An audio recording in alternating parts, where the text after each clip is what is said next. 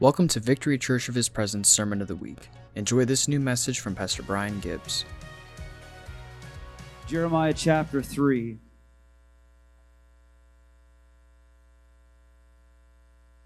Are you guys ready for the word tonight? Good. Jeremiah, mighty prophet of God.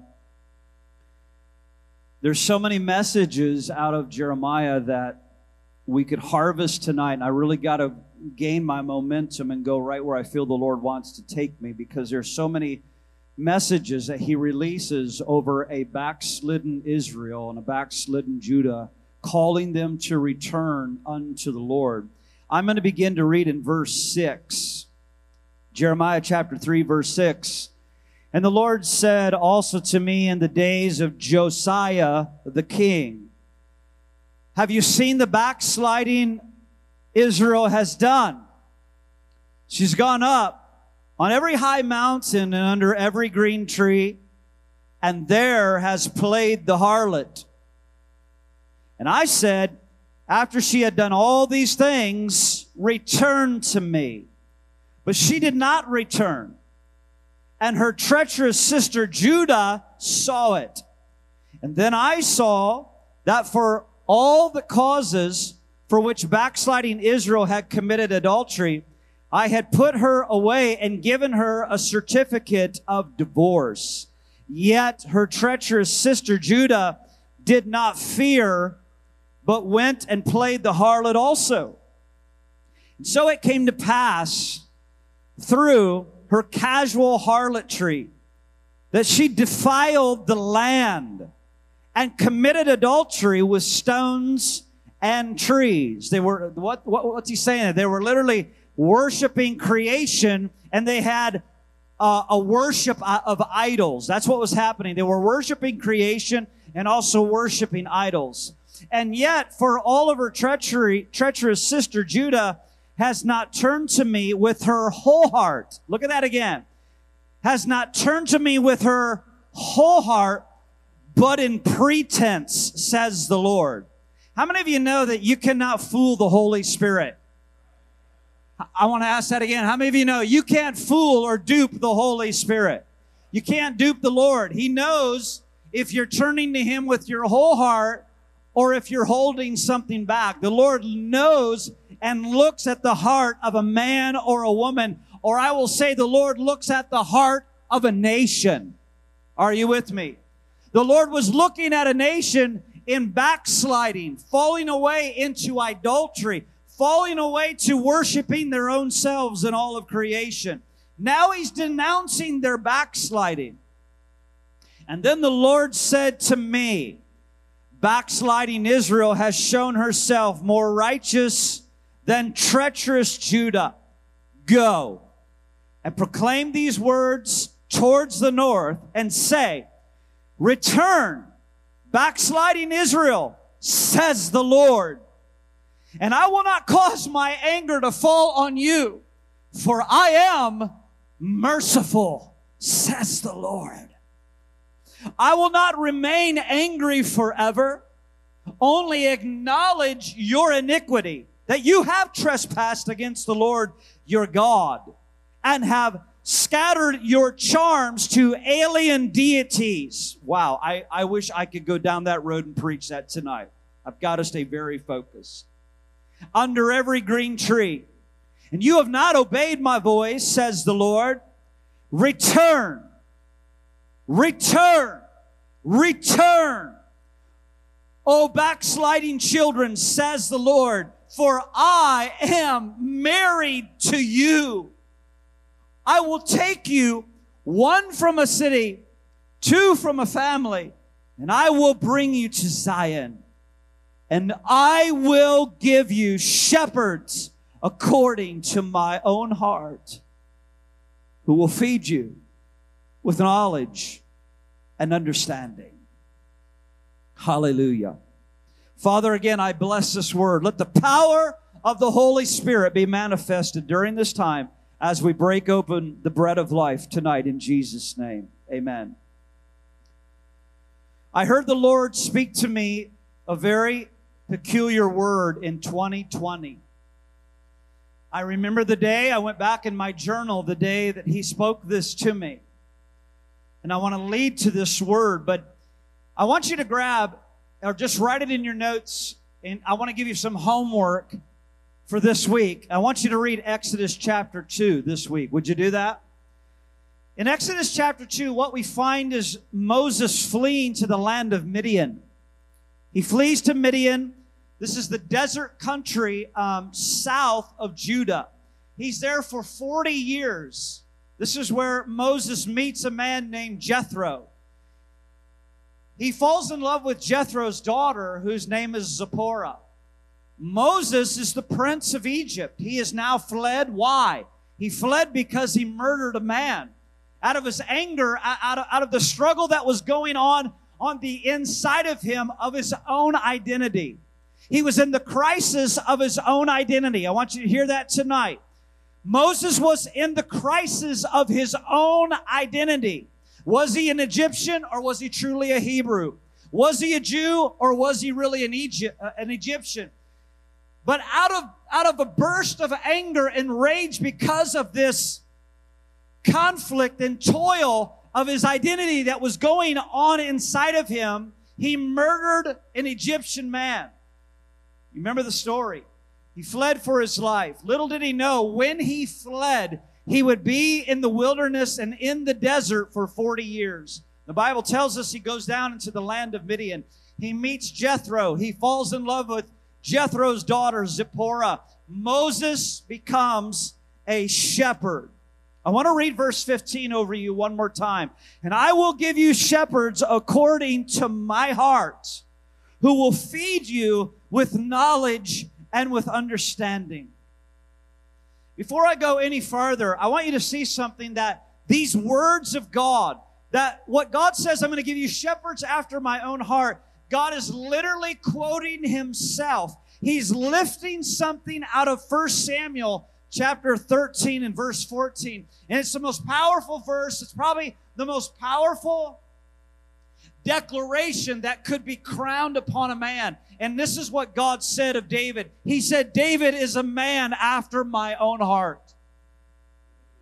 Could there be anything more powerful declared over your life, that you are a man or you are a woman after the very heart of God? Yet God says, hundreds of years later to Jeremiah, he said, as I call a nation back to return out of their backsliding, as I call a nation back up out of their idolatry, as I call a nation back, there is something that is required. And what is required? He said that God said, part of the solution that you need is I have to raise up shepherds unto you that are after my own heart. And when I raise them up, they will actually feed the people of God with wisdom and knowledge and understanding. Why? Because these true spiritual fathers and true spiritual mothers are the ones who have fed and feasted on the very heart of God itself. I want you to grab hold of this tonight. And I heard the word of the Lord last year. And this is what the Lord said to me in 2020. He said, Brian, I am going to raise up faithful shepherds who will become national deliverers once again. Moses had no idea. He was running for his life. We can't imagine the transition that he went through. From the prince of Egypt now to tending sheep. A humble shepherd in the mountains tending to sheep. Yet all the while, God knew his design and his plan that he had dreamt over Moses' life, that I will take this man that is in such turmoil over his own identity, and I will transform him into a man that will bring deliverance to an entire nation.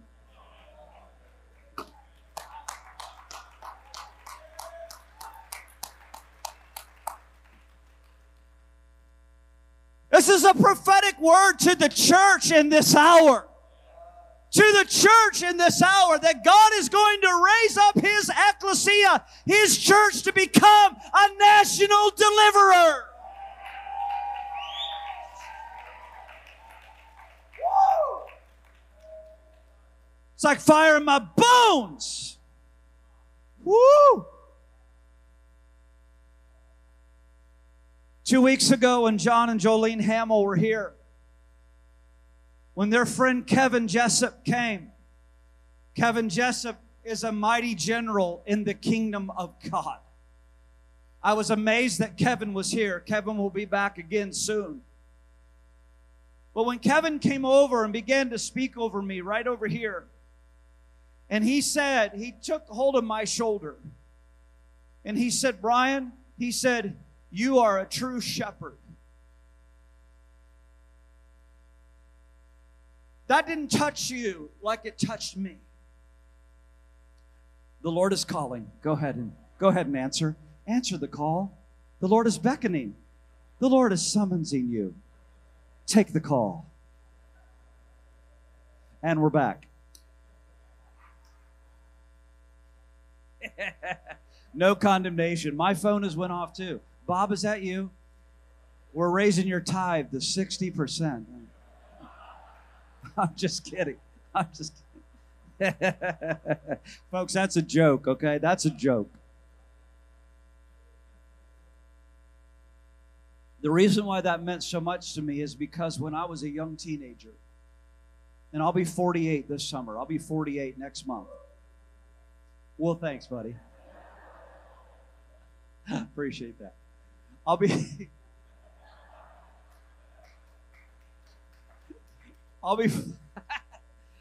be 48 this summer, next month.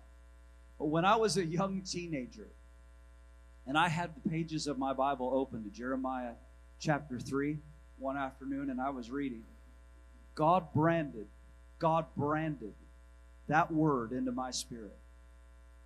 I will raise up shepherds after my own heart, and they will feed you with knowledge and understanding.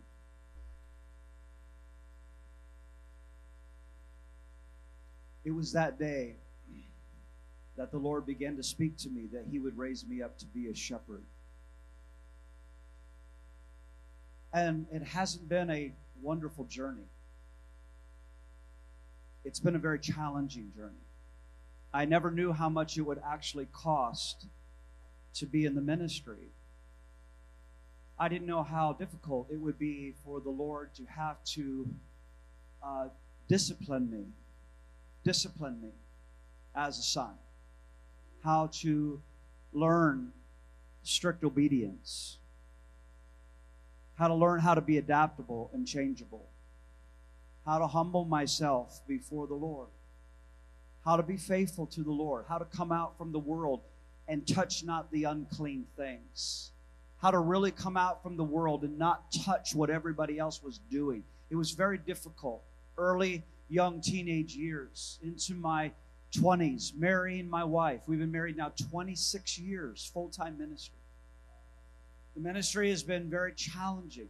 Being a shepherd, very challenging. Most of you know we spent a lot of years on the road, traveling all over America and to different nations. And it was so much easier blazing into a church and staying 5 days and preaching every morning or every night and just going for it and leaving. It was a lot easier. Pastoring and being a shepherd and being with people, it's much more challenging. But I thank God for it. I thank God for it. The cry of my heart has been that God would make me a shepherd after His own heart. That I would feed people with God's knowledge and understanding and His wisdom. I'm going to hit a subject tonight that I believe is vitally important. I want to talk to you for the next few moments about worldview. Now, how many of you saw The Torch this week? Okay, not bad. Well, good. There are times where I integrate, and I will take some of the portions of The Torch and I will integrate it into my message on Saturday nights. And I'm going to do that tonight, some of it. Because worldview is so vitally important. How does worldview affect your decisions? Actually, let me ask this question. How has worldview impacted the decisions of our country to get us where we're at in 2021? Think about that. What are the underlying values tonight of the dominant political platforms? We are presently in a time of great conflict for the vision of the United States of America, but also for something else, for the values of the United States of America. I want you to take some notes tonight. I want you to take some notes because I want to talk to you tonight about the crisis that we are in a backslidden nation. I want to talk to you tonight about the crisis that we are in for winning a backslidden nation and calling out to America, return! Return to the Lord with all of your heart, not in pretense, but with all of your heart. We're in a conflict of who we want to be as a nation and how we want to live. And how is that decided? How do we decide, like, who we really are going to be and how we are going to live? It's determined really by your worldview. So I want to give you some keys tonight to consider as we talk about worldview and how it shapes our culture. And especially how we are in dire, desperate need for a Holy Ghost outpouring and an awakening and revival that will transform the United States of America. Come on, are you with me tonight? So a couple things, if you're taking notes tonight, we approach the subject matter concerning worldview. Number one, there's absolute moral truth, number one. Now, what is that? What is absolute moral truth? Absolute moral truth means it is based fully on Scripture. It means your worldview is totally shaped and designed by the Word of God, which never fails. Can you say amen? But then you have something else. It's called emotional sovereignty. Write it down. Emotional sovereignty is all based upon your feelings. Okay? And we have a big problem with that amongst this generation. Is our philosophy this, that I will yield and surrender my life to the Word of God? Or am I going to be a person that if it feels good, I do it? If I am a person who is building my life by emotional sovereignty, I'm going to justify the means to get to the end, right? That's who I'm going to be. Now, obviously, we are amongst a generation, they are demanding what they want. How many of you know that? This generation is going to get what they want. They are obsessed with getting what they want. Actually, they are demanding their rights. You have those in America right now that respect and they honor our past. They honor our forefathers. They honor our patriots. They honor our Constitution. They honor our Bill of Rights. They honor our institutions. They honor our customs that make America great. And I'm not talking about MAGA. I'm talking about there are people that believe in these pillars that I've just said. But then there are people who are opposed. They have a desire to rewrite history. I call them the revisionist. You might remember these famous words from an imposter named Barack Obama.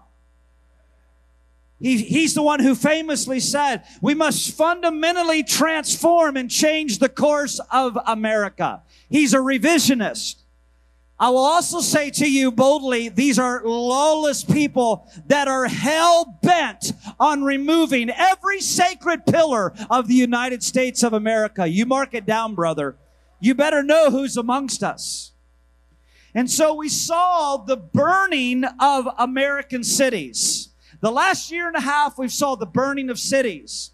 We've seen rioting. We've seen looting. We've seen personal violence over this last year and a half. We've seen the tearing down of our memorials to our founding fathers, memorial to true heroes desecrated and torn down in the streets of America from coast to coast. Patriots who gave their lives for freedom. They were taking down their memorials. We saw the rise of BLM, a total Marxist and socialist agenda and movement, demonically inspired. We saw Antifa arise that is still showing its evil head all over this country. I tell you what, these demonic cockroaches need to be put in prison.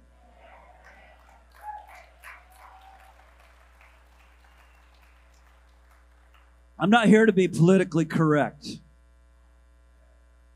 I have a question for you tonight. When you see the kind of behavior that we've seen in just the last year and a half, what are we learning from a big portion of Americans right now? I'll tell you, I'll answer the question. We are seeing a total disregard and a disrespect for human life. Psalm 11 verse 3, put it in your notes, Psalm 11 verse 3. It says this, it says, when the foundations are being destroyed, what can the righteous do?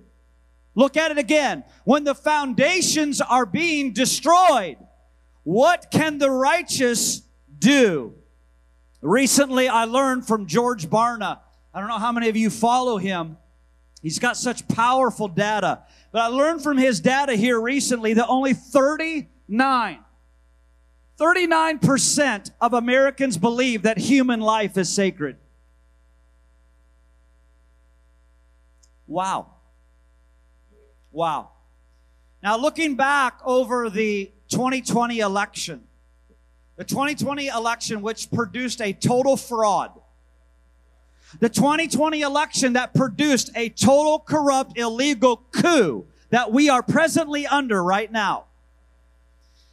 What am I talking about? I'm talking about something that there is a people who have abandoned absolute truth because of their worldview, where the end justifies the means.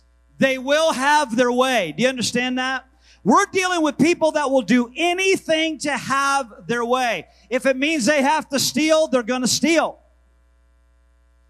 If they have to cheat, they're going to cheat. If they have to lie, they're going to lie. If they have to corrupt, well, then they're going to corrupt. If they have to mask, they're going to mask. If they've got to mask every one of our little children from coast to coast, they're not worried about it. They are a people who demand what they want. They will have what they want. They demand their right, even if it is lawlessness. Are you listening to me? Are you with me? They did everything that they did in the shadows and under the cloak of darkness to put the person that they demanded had to be in that White House. But I want to tell you something else. Heaven was watching.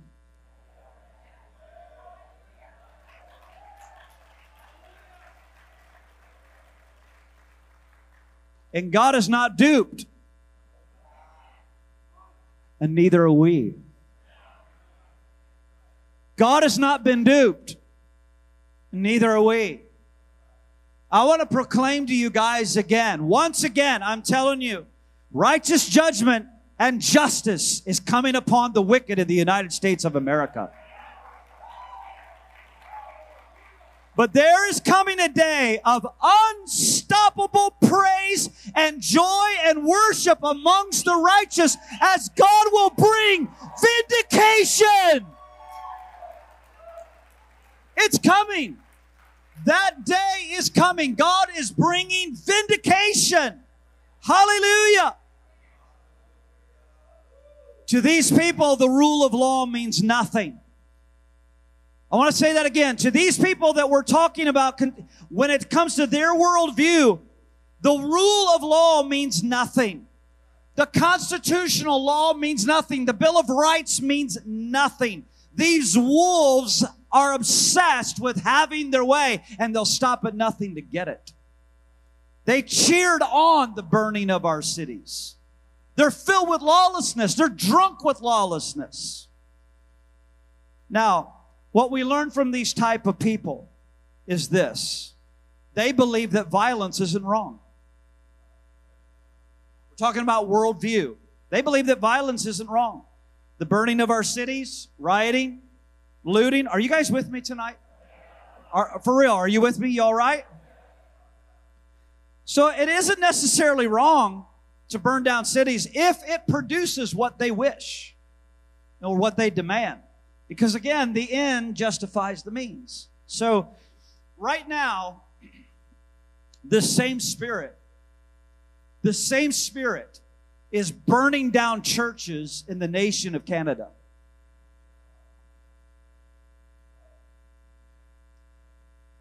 If you are a watchman, you understand where this is going. And I pray that you will be awakened tonight by the Spirit of God to be moved into the spirit of prayer and intercession even greater for the conflicts that are coming in this hour. They're burning down churches. They told churches in Canada, they said, you will not meet. A pastor takes his church out of the building, into the woods, into the wilderness, and has a worship service. And during that service, 2 police helicopters fly overhead, shut down the meeting, and arrest the pastor in front of his little children. This is really going on, folks. This is not some strange sci-fi movie. This is reality. Are you guys really with me tonight? I need to know. We have to be on the alert.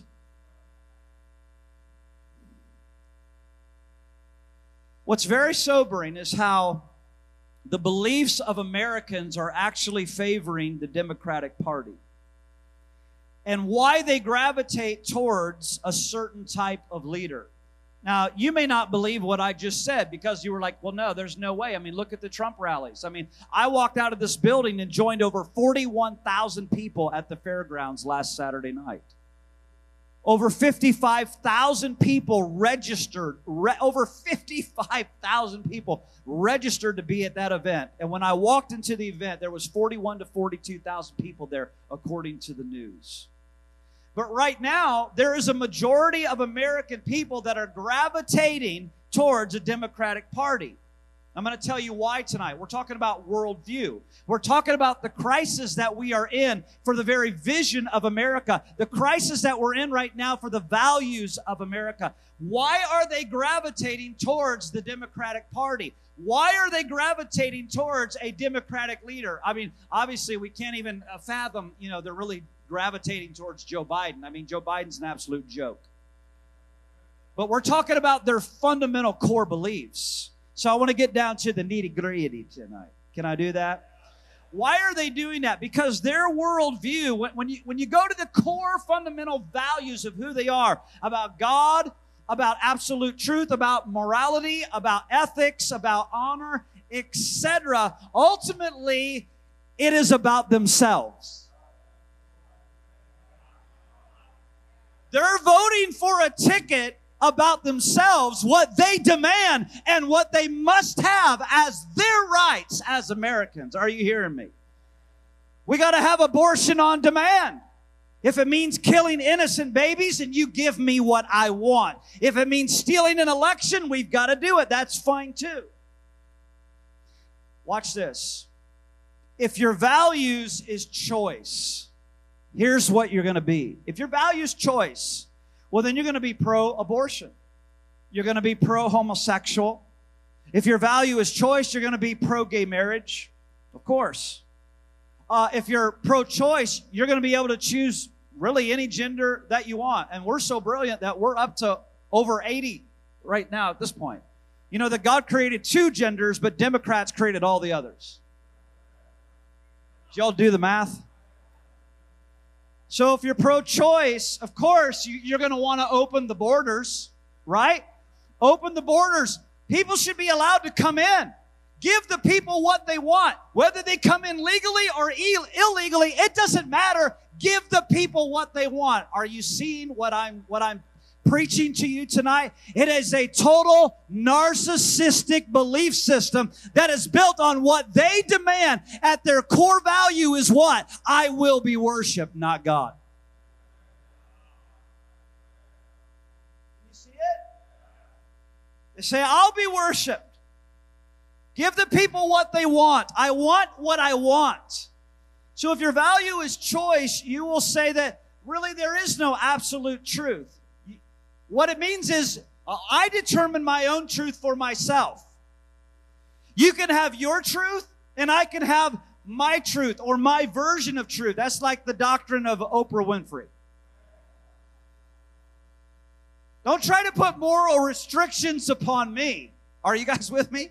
Don't try to put moral restrictions upon me. I am my own law. You know, that sounds a lot like Bible. It's in the book of Judges, chapter 21. The book of Judges, chapter 21, verse 25, it says, in those days, Israel had no king, and all the people did whatever seemed right in their own eyes. Does this sound familiar? The people do whatever they want, whatever they call or deemed right or they deem truth in their own eyes. See, if your value is comfort, are you ready for this? If your value is comfort, then you're going to enjoy the government making all kinds of goodie bags for you. You'll be excited about the government, right? Because the government is willing, they're offering to make life decisions for you. Why? Why is that exciting? Because now it relieves personal responsibility on your part. And there is a people at their core, their value is comfort. And so if the government's going to do it all, it relieves all the anxiety out of their life, the pressure out of their life, the personal responsibility to work hard. And oh my gosh, I mean, should we ever really have to work hard? Why should we have an amazing work ethic? I mean, if we could just sit on our couch and just receive stimulus checks from the government and more candy. I mean, why do I need to go to work? We're still in this struggle. Guys, are you with me? We are still in this struggle right here in our city, right here in our county. People are not showing up to work. I was at a restaurant the other day with my wife. I looked around at the absence of staff. I asked the waitress, I said, how are you doing? She's like, oh, and I said, no, how are you really doing? She just broke down in front of me and Brent. She said, I'm doing terrible. She says, nobody will come to work. I am so stressed. I am so stressed. Look around you. Look how low the staff is. I said, I have looked. I've been watching you. I've been watching just a few people in this building. She said, they won't come to work. They won't come to work. Guys, we are still in an epic struggle. Why? This goes back to the core values of a generation that is growing up in the United States of America right now. Do you understand? This is why we desperately need an outpouring of the Holy Spirit. Let me tell you what we need above all things. We need a revival and a return to the Word of God. We need a revival to the Bible. We need a revival to the Bible. There has to be the Word of the Lord heralded in the United States of America, where people are not just doing what they deem right in their own eyes. They got to know there is a God that will not be mocked.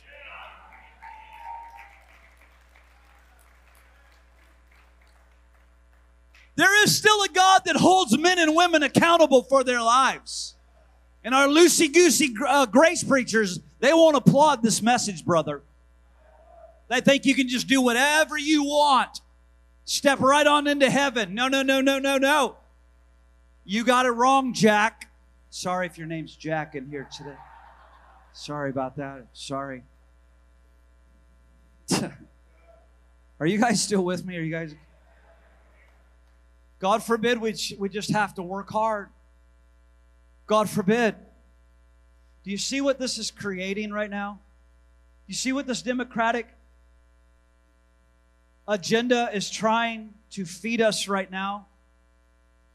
The bullies are handing out candy so that it creates an appetite for socialism and an appetite for Marxism. And now the bullies are so hell-bent, they're going to come door to door. Are you hearing me? This is not about your health. This is about control. This is not about your health. This is about intimidation. This is not about your health. This is about domination. Jesus said, the church that I'm going to build, the gates of hell will not be able to prevail against it.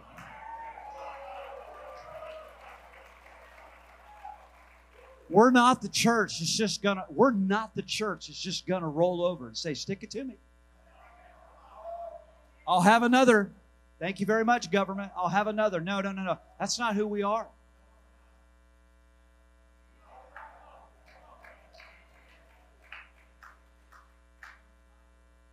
Yeah. So what if your value is entitlement? Now you're talking to me. I like this. I like when the church talks. What if your value... Not too much. No, I'm just kidding. It's my turn to talk, brother. No, I'm just kidding. I'm kidding. Pastor David and his wife are in the back. Am I right? Hey, come on. What if your value is entitlement? Okay? If your value is entitlement, then you're going to be excited about welfare. You're going to be excited about Obamacare.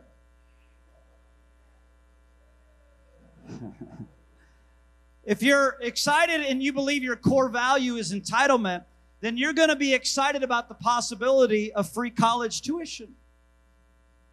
I thank God that I went off to Bible college, and I thank God that my wife and I paid off all of our student loans. I thank God that we worked hard in our young married life, and we paid off all of our student loan debt. I wouldn't trade that for anything. My goodness. Just give me. My name's Jimmy. Give me all you can give me. Why do we have this entitlement mentality? Why? It's because people say, we're Americans and we deserve these rights. What if your value is experiences? Well, if your value is experiences, then sure, you can go and have sex with everybody that you want. It doesn't matter if they're a man or a woman. I mean, why should we stop there? Why don't we just start the love train and go into children? Do you see where all of this is going? You can go out and have sex with anyone and everybody that you want. And concerning marriage, marriage is a joke. It's old-fashioned. Who wants to get married? Who wants to have that commitment? I'm talking about your worldview. I'm talking about your values. Are you hearing what I'm saying tonight? So what is this? If it feels good, do it. If it feels good, do it. See, the evil that we are seeing right now is becoming the norm in postmodern thinking. It's all about your feelings. It's not about absolute truth. And it's not about a God who holds men and women accountable. They just look at us and they think that Bible stuff is a bunch of nonsense. They're the ones that are out there that are saying, hey, I can love whoever I want to love. Love is love. But I want to tell you something. The Word of God is not going to change for a perverted generation.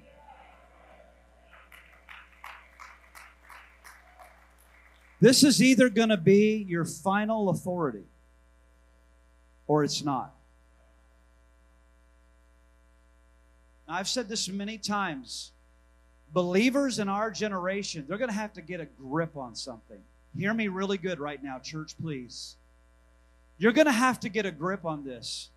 That either you have just mere preferences to the Word of God, or the Word of God is alive and you surrender and yield yourself fully to the power of the Word of God. You surrender yourself to it. You can't clip and paste it. Thank you, Jeff. So what if your value is experience? Well, then, of course you have the right to burn down buildings. Of course you have the right to burn down cities and loot and destroy. Of course you have the right to shoplift and carry out 5 TVs. I mean, it's your right. You're an American. Right? And don't even worry about getting arrested. Right?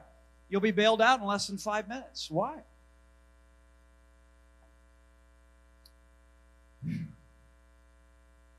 How about this? We really don't want to set laws, or we really don't want to enforce laws that will limit people's personal expressions.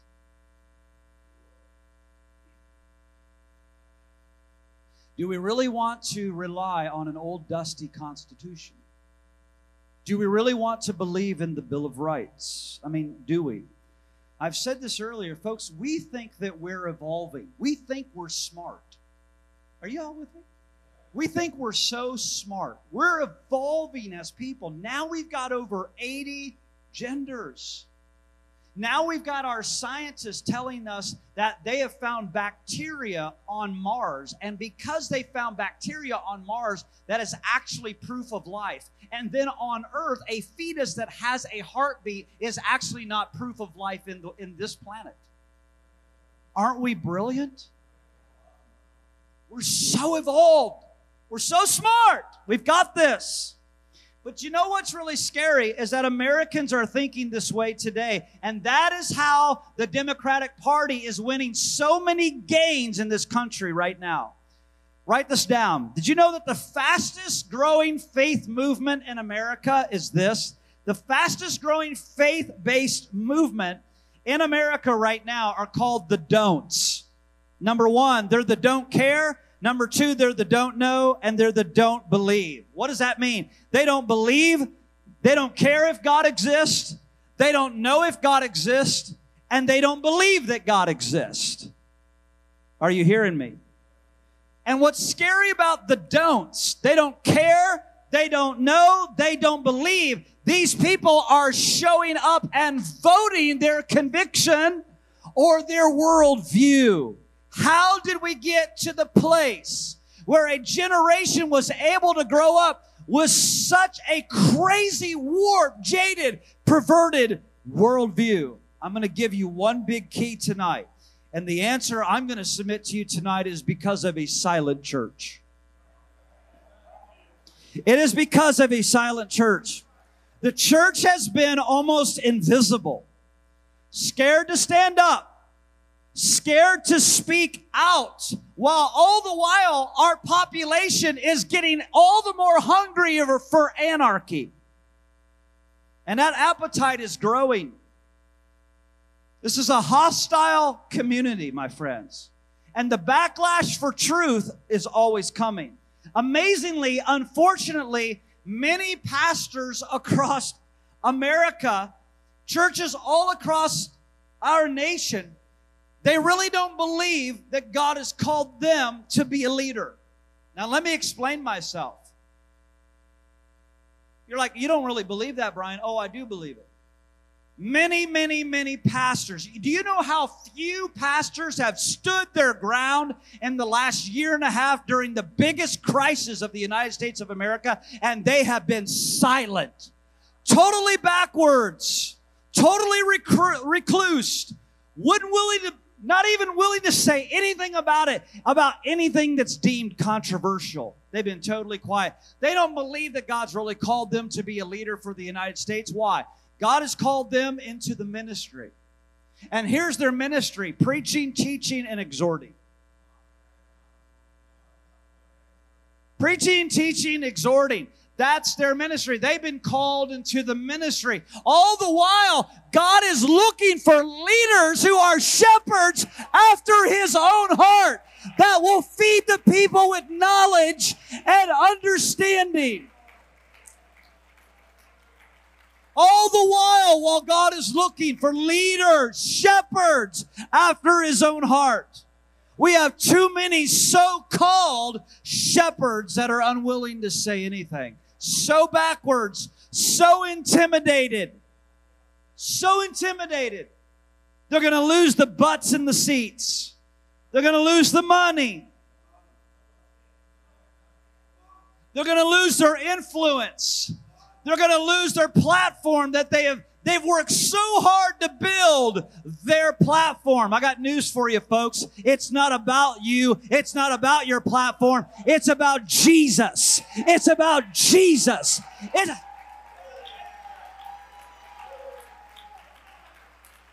It's about the authority and the power of His name. It's not about the name of a man, the name of a ministry, the name of a church. I'm not here to protect my reputation. I don't have a reputation to protect. It's about the Lord's reputation in the earth.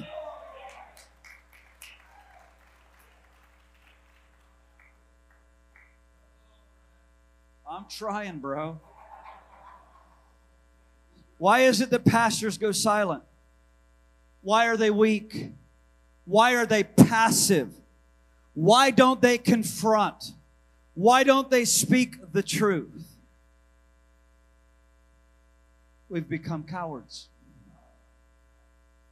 There's a massive difference between a teacher and a leader. Remember what Paul said. He said, you have 10,000 teachers, but you have not what? Many fathers. He said, you have 10,000 teachers, but you have not many fathers. There is a difference between a leader and a teacher. And here's the problem. Here's the problem. America goes into its greatest crisis right now, and the ministers go silent. Why? Because many of them, they're not leaders.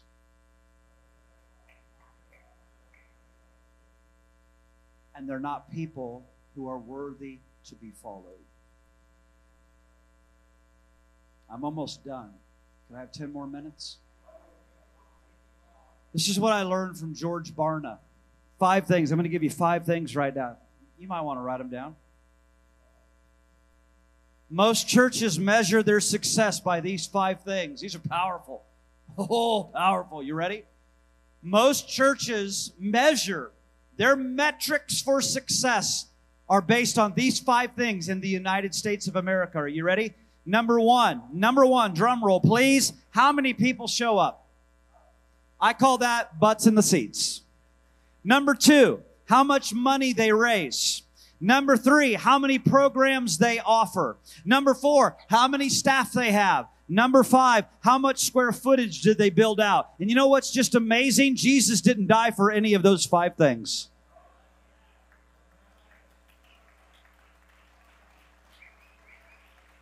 Number 1, how many people showed up? Number 2, how much money they raised. Number 3, how many programs they offered. Number 4, how many staff they have. Number 5, how much square footage they built out.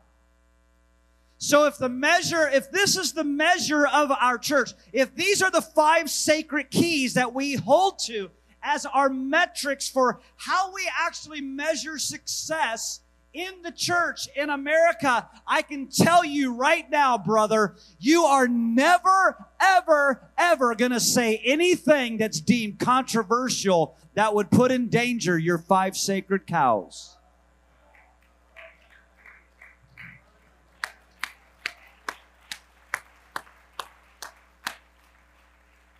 That is why we are still having a mass exodus out of churches that have been masquerading for decades.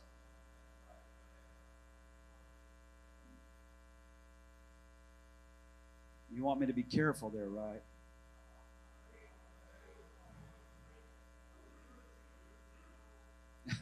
Careful, careful.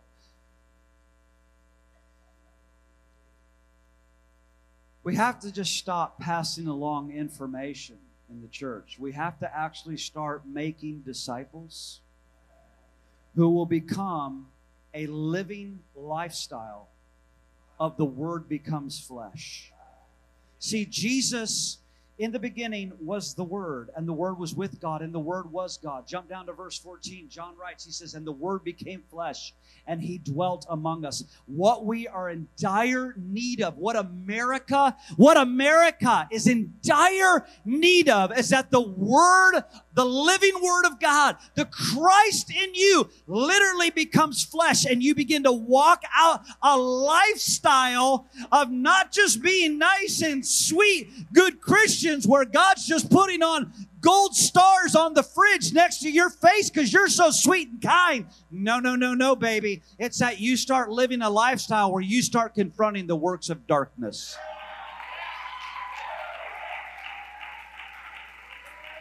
You can't get out of this. You can't get out of this. This is coming to your door. This is coming to your door. You have to get ready for what is coming. You have to get your house in order. You've got to know where you stand. You cannot be vacillating in this hour. You cannot be in the gray. Jesus said, I wish that you'd be either hot or cold. Don't you dare be lukewarm. I will spit you out of my mouth. Are you with me tonight?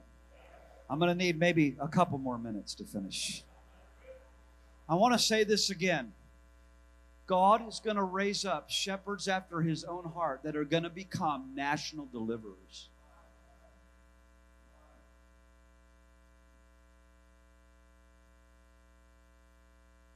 I believe that God's going to raise up churches that are going to become regional deliverers. I'm talking to you. Talking to you. Behold, I stand at the door and knock. I'm talking to you. God wants to pour out His Spirit in such a visible unleashing of power to our region. May we be the people. May we be the people. The worldview of the United States of America is not going to change overnight. And that's why we have got to be committed for the long haul. I'm going to say that again. That's why you got to be committed for the long haul. Somebody might need to write that down tonight. You need to be making a commitment in this for the long haul. For the long haul. America is in such desperate need of an awakened conscience. It's going to require revival and awakening, my friends. Your worldview is your operating system as a human being. It's of the utmost importance. Your worldview is the mechanics of what you need to make decisions in this life. It is your spiritual, it is your mental, it is your emotional, it is your intellectual filter. Your worldview, your biblical worldview is your intellectual filter on how you approach everything in life and how you make decisions on who you will be and who you're not going to be, where you're going to go and where you're not going to go. You understand that? How you're going to respond, how you're not going to respond. Your worldview helps you figure this out. Who you really want to be, who you're not going to be. This goes back to what I was saying at the front of this train when God was calling me, when God called me into the ministry at 13 years of age. He was dealing with me at a tender age. At 13, I was surrounded by mountains of pornography. At a young, tender age, I had accessibility to it anywhere I wanted it at 13 years of age.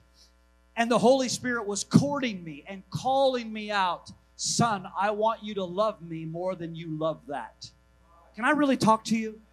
I'm talking about God grabbing a hold of you and taking you out of the pig pen and the filth and saying, I want to show you my way is best. And if you will yield to me, if you will allow me to purify you and take you out of the filth, I will prove to you my way is best.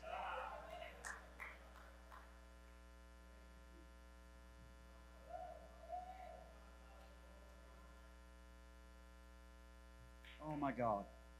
Jesus, help us.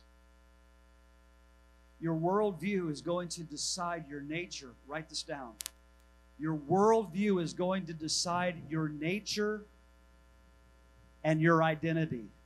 Thank you, Lord. I don't know if you're online. I don't know if you can hear that, but that thundering sounds really cool. Your worldview is going to decide your nature and your identity and the real source of your values and your vision. Let me say it again. Your worldview is going to decide the nature of your identity and the real source of your values and vision. Is society going to build and shape its life on the Word of God? Then it's going to require us having a return, a true return to the heart of God. All the key choices that you and I make in life, it comes by your worldview. Thank you, Lord. My question to you tonight is, do you have a biblical worldview? Do you have a biblical worldview that is shaping these things tonight, that is shaping your conscience? Do you have a biblical worldview that is shaping your conscience, that is deciding who you will be and who you will not be? I will keep out of those places. This is where I will go. You'll hear a voice from behind you saying, this is the way, walk in it. Are you hearing what I'm saying? where the Lord will direct your course and your path down the royal path of righteousness? Will you let the Lord guide you in your own consciousness? Will you let a biblical worldview decide your choices and your convictions? Your convictions. Sometimes I wonder how many Christians even have convictions anymore. They just think it's like a total free-for-all in 2021. They think it's a total free-for-all. The kingdom is not a free-for-all. The kingdom is true freedom and righteousness, peace, and joy in the Holy Ghost, and it comes through the delivering power of the Holy Ghost. That's where freedom comes from. Do you have a biblical worldview that will decide your morals? Your pillars where you will be unwavering? Or will you be an individual in this hour like many Christians that you're just blown like a reed in the wind? You'll go in any direction that everybody else is going to go. Oh, with all my heart, I pray to God that will never be your story. And I'm just about there. We are called the ecclesia. And the ecclesia is the church that Jesus is building. This is Matthew 16, if this is new to you. This is Matthew 16, where he says, I will build my ecclesia. This Greek word, it means a governmental authority power that will legislate the will of God in the earth. That's literally what it means. I will build my church, and the gates of hell will not prevail against it. Behold, I give you the keys of the kingdom of heaven, that whatever you forbid in the earth is already forbidden in heaven. What you permit in the earth is already permitted in heaven. These are the words of Jesus. So we have this very stupid, absurd idea today that I've had many people tell me, well, Brother Gibbs, you can't legislate morality. That's garbage. Brother Gibbs, you can't legislate morality. Well, then how in the world is it that you can legislate immorality?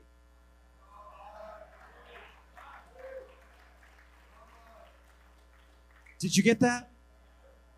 Now, I know that morality comes from the innermost parts of a man, but our legislation is an evil, corrupt system in this hour that is writing and codifying laws of total immorality.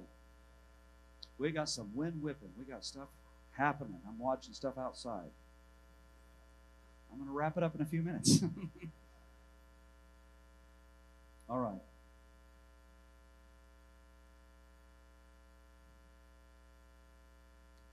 Lord, help me finish this message strong. The Lord is speaking. The Lord is speaking in this place. Help me finish this message strong right now. Here's my encouragement to you in this hour, folks. Have a revival and a return to the Word of God. Open your Bible and let the Holy Spirit be your teacher.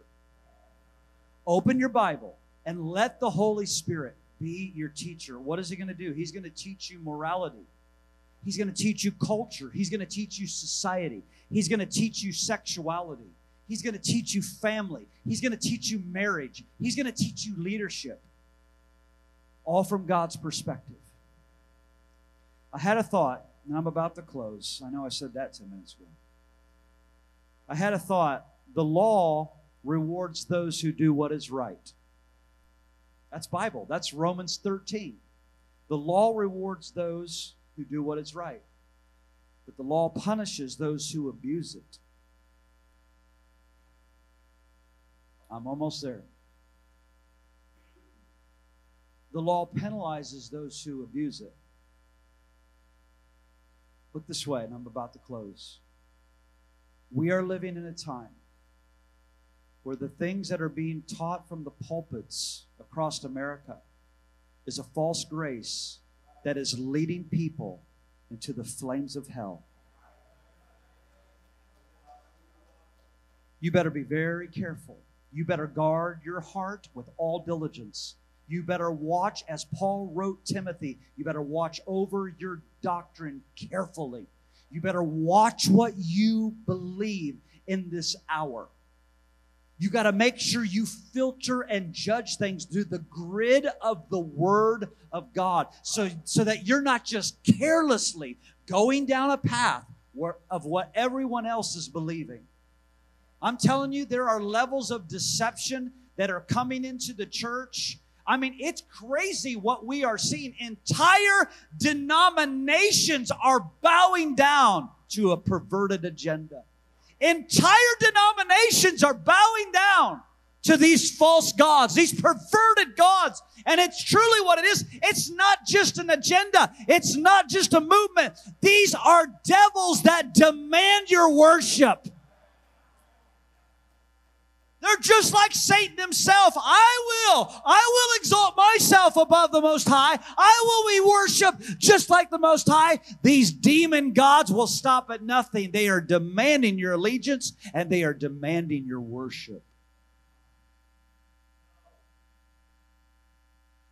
We're in an epic time before the return of Jesus, before the Maranatha, before the bride and the bridegroom consummate this marriage. I'm telling you, we're coming to the greatest time of human history, of the greatest divine confrontation where the spirit of Elijah moves on an entire generation, and we confront the powers of Baal, and we confront the powers of Jezebel. We confront these powers.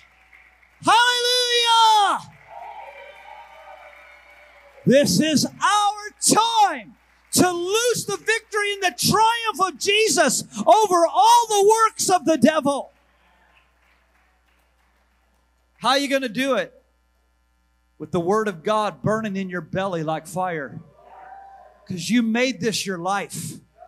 How are we going to do it? Because we had somebody famous lay hands on us in an altar and now we're ready? Not on your life. You get this burning inside of you. You let the Word become flesh in you. You let the Word become alive in you. Then when you open up your mouth, you've got heaven backing you. You've got angel armies moving with you. Greater is He that is within you than he that is in the world. There is more with us than against us. Whew.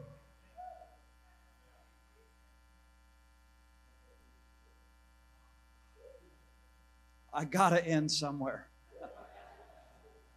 Cody, would you come? Yeah, I know. More Lord is right. I feel like I could preach another hour. I want to go back to the front of this train for just a moment before we close. God said, I see a wayward, broken people. I see a nation rebelling against me. I see a nation in corrupt idolatry. I see a nation, my Israel, my Judah. I see them. They are backsliding. They are offering sacrifices to alien deities. They are going up into the high places of the mountains. They are going underneath every green tree and placing their stones and their allegiance to demon gods. And God says, I'm telling you, return to me. I'm calling you back to me. Return to me. And He said what? Not with pretense, but with your whole heart. With your whole heart. We can't be like an Esau generation that we think we can just weep bitterly with tears and everything's going to be all right. The Scripture says, Jacob have I loved, Esau have I hated. That is one of the most sobering verses in all the Scripture. Why did God hate Esau? Because he wept bitterly with tears, but he refused to change. And we are in the midst of a generation that they'll cry all the tears, but when it comes down to brass tacks of repentance, turning from your sin and coming completely unto the Lord, something totally foreign, it seems, to this generation. That's going to change. That's going to change. That's going to change, Shane. That's going to change, Nate. It's changing. And it's going to require a real word from the Lord to break in on this generation. Not this silly fluff stuff that we're preaching over pulpits throughout the country. It's going to be a divine confrontation, really true, against the flesh and the works of the flesh, even into the church. The Lord is very serious right now about cleaning house, about getting holy, about getting pure. Are you hearing me? The Lord is very serious. Why? Because He's coming for a bride. He is coming for a bride.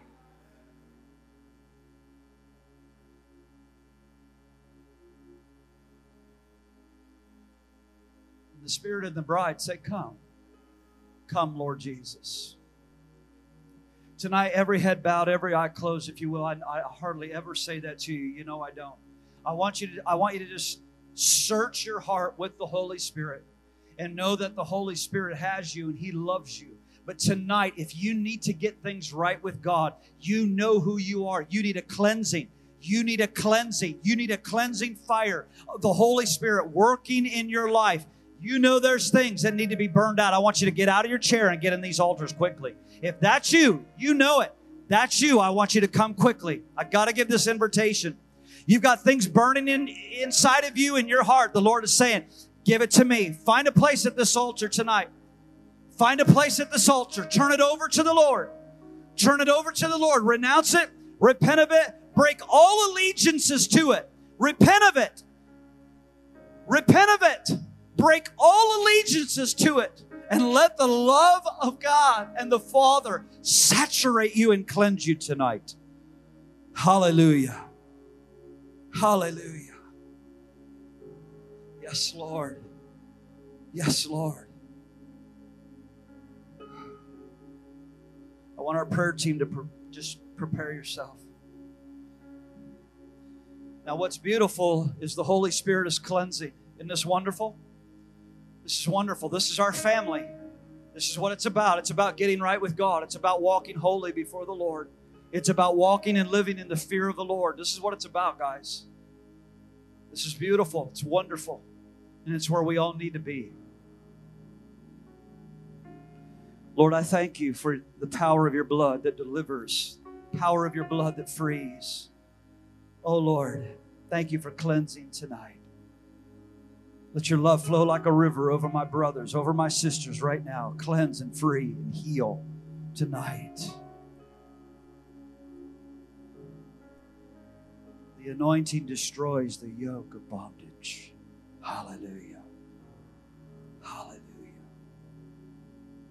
Lord, we just bless what you're doing right now in these altars and give them more. Give them more. Give them more.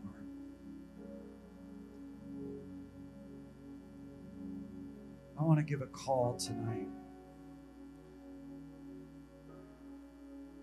If the Lord has been doing something fresh in you this last year and a half throughout all of this chaos and turmoil, and you're a man and you're a woman that is saying, I want to be raised up by God. I want to become the leader that He has predestined me to be. I want to be that man. I want to be a voice for God. I want you to stand to your feet tonight.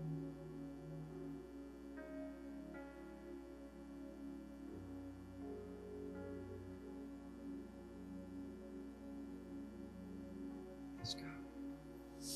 Yes, God. I want some of our prayer team just to come around the backs of these and just lay your hands on them right now. Those on our prayer team, just lay your hands on them. God is moving. Thank you, Jesus. Thank you, Jesus. Guys, look this way. A few more moments. Isn't it awesome for such a time as this? God has put us in each other's life for this final chapter. This chapter means everything in your book. This chapter means everything in your book and in my book. We are going to move into the greatest outpouring of the Holy Spirit the earth has ever seen. Beyond our wildest imaginations, beyond anything we can ever comprehend, we are entering into the greatest days. And I'm going to say to you again confidently, there is righteous judgment and justice coming to the wicked of America, and there is great rejoicing coming to the righteous. Things are turning. things are turning. Things are going to be uncovered and unveiled for all to see. God is going to answer the prayers that we have been pregnant with and that we have been carrying, that we have been decreeing for years, that we've been saying in intercession back to the throne of God, where He is filling the bowls in heaven. This continual burning of intercession that's been happening within us. God, our Father, is going to answer these prayers. Lift your hands all over the place. Hallelujah. Lord, we receive tonight fresh oil. Holy Spirit, pour fresh oil. Pour fresh oil, Holy Spirit. Pour fresh fire, Holy Spirit. Fresh fire, fresh oil. Courage and boldness. I say, Lord, awaken the watchman. Awaken the intercessor. Awaken the watchman of this hour, God. Awaken us, oh God, for this hour. Let your church be burning in Sarasota. Let your church be awakened and alive in Sarasota.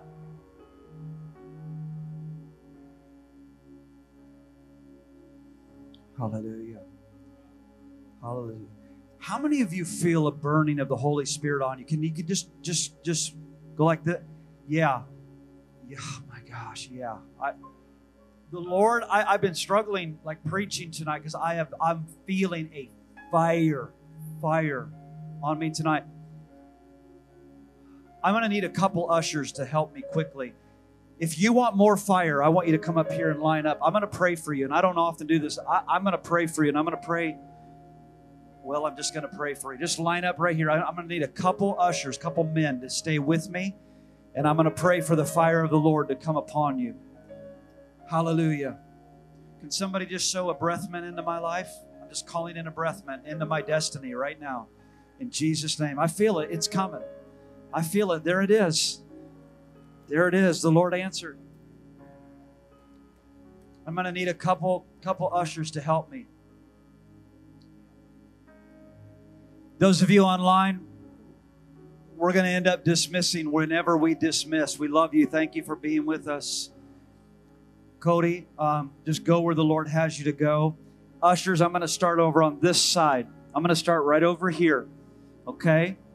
Now listen, I hardly ever do this where I open up the altar and I pray for everybody that wants prayer, but I'm telling you, I feel strong fire on me tonight. It's not about me. It's about the King. It's about the Lord. Don't get your eyes on me. Don't get your eyes on me. Keep them on the Lord. Keep them on the Lord. Father, I pray a fresh baptism of fire. Fire! Holy fire and glory upon your people tonight. In the name of Jesus. Lord, I pray for an impartation of your heart. An impartation of awakening of holy things. An awakening of sacred things of the Holy Spirit. In the name of Jesus, that Lord, when I lay my hands upon them, that there will be a powerful impartation of awakening tonight. In Jesus' name. Everybody just take a step forward, if you will. Yeah, just a step forward. All right. Don't get your eyes on Brian. Keep him on the Lord tonight. Amen. You know what? Look at me. It's not about if you fall down. It's about receiving. God could stick you to the ceiling tonight for all I care. It's not about falling down. It's about receiving fire. More fire, Holy Spirit. Thank you for listening to Victory Church of His Presence Sermon of the Week. For more information, go to our website at victoryfla.com or download the Victory FLA app.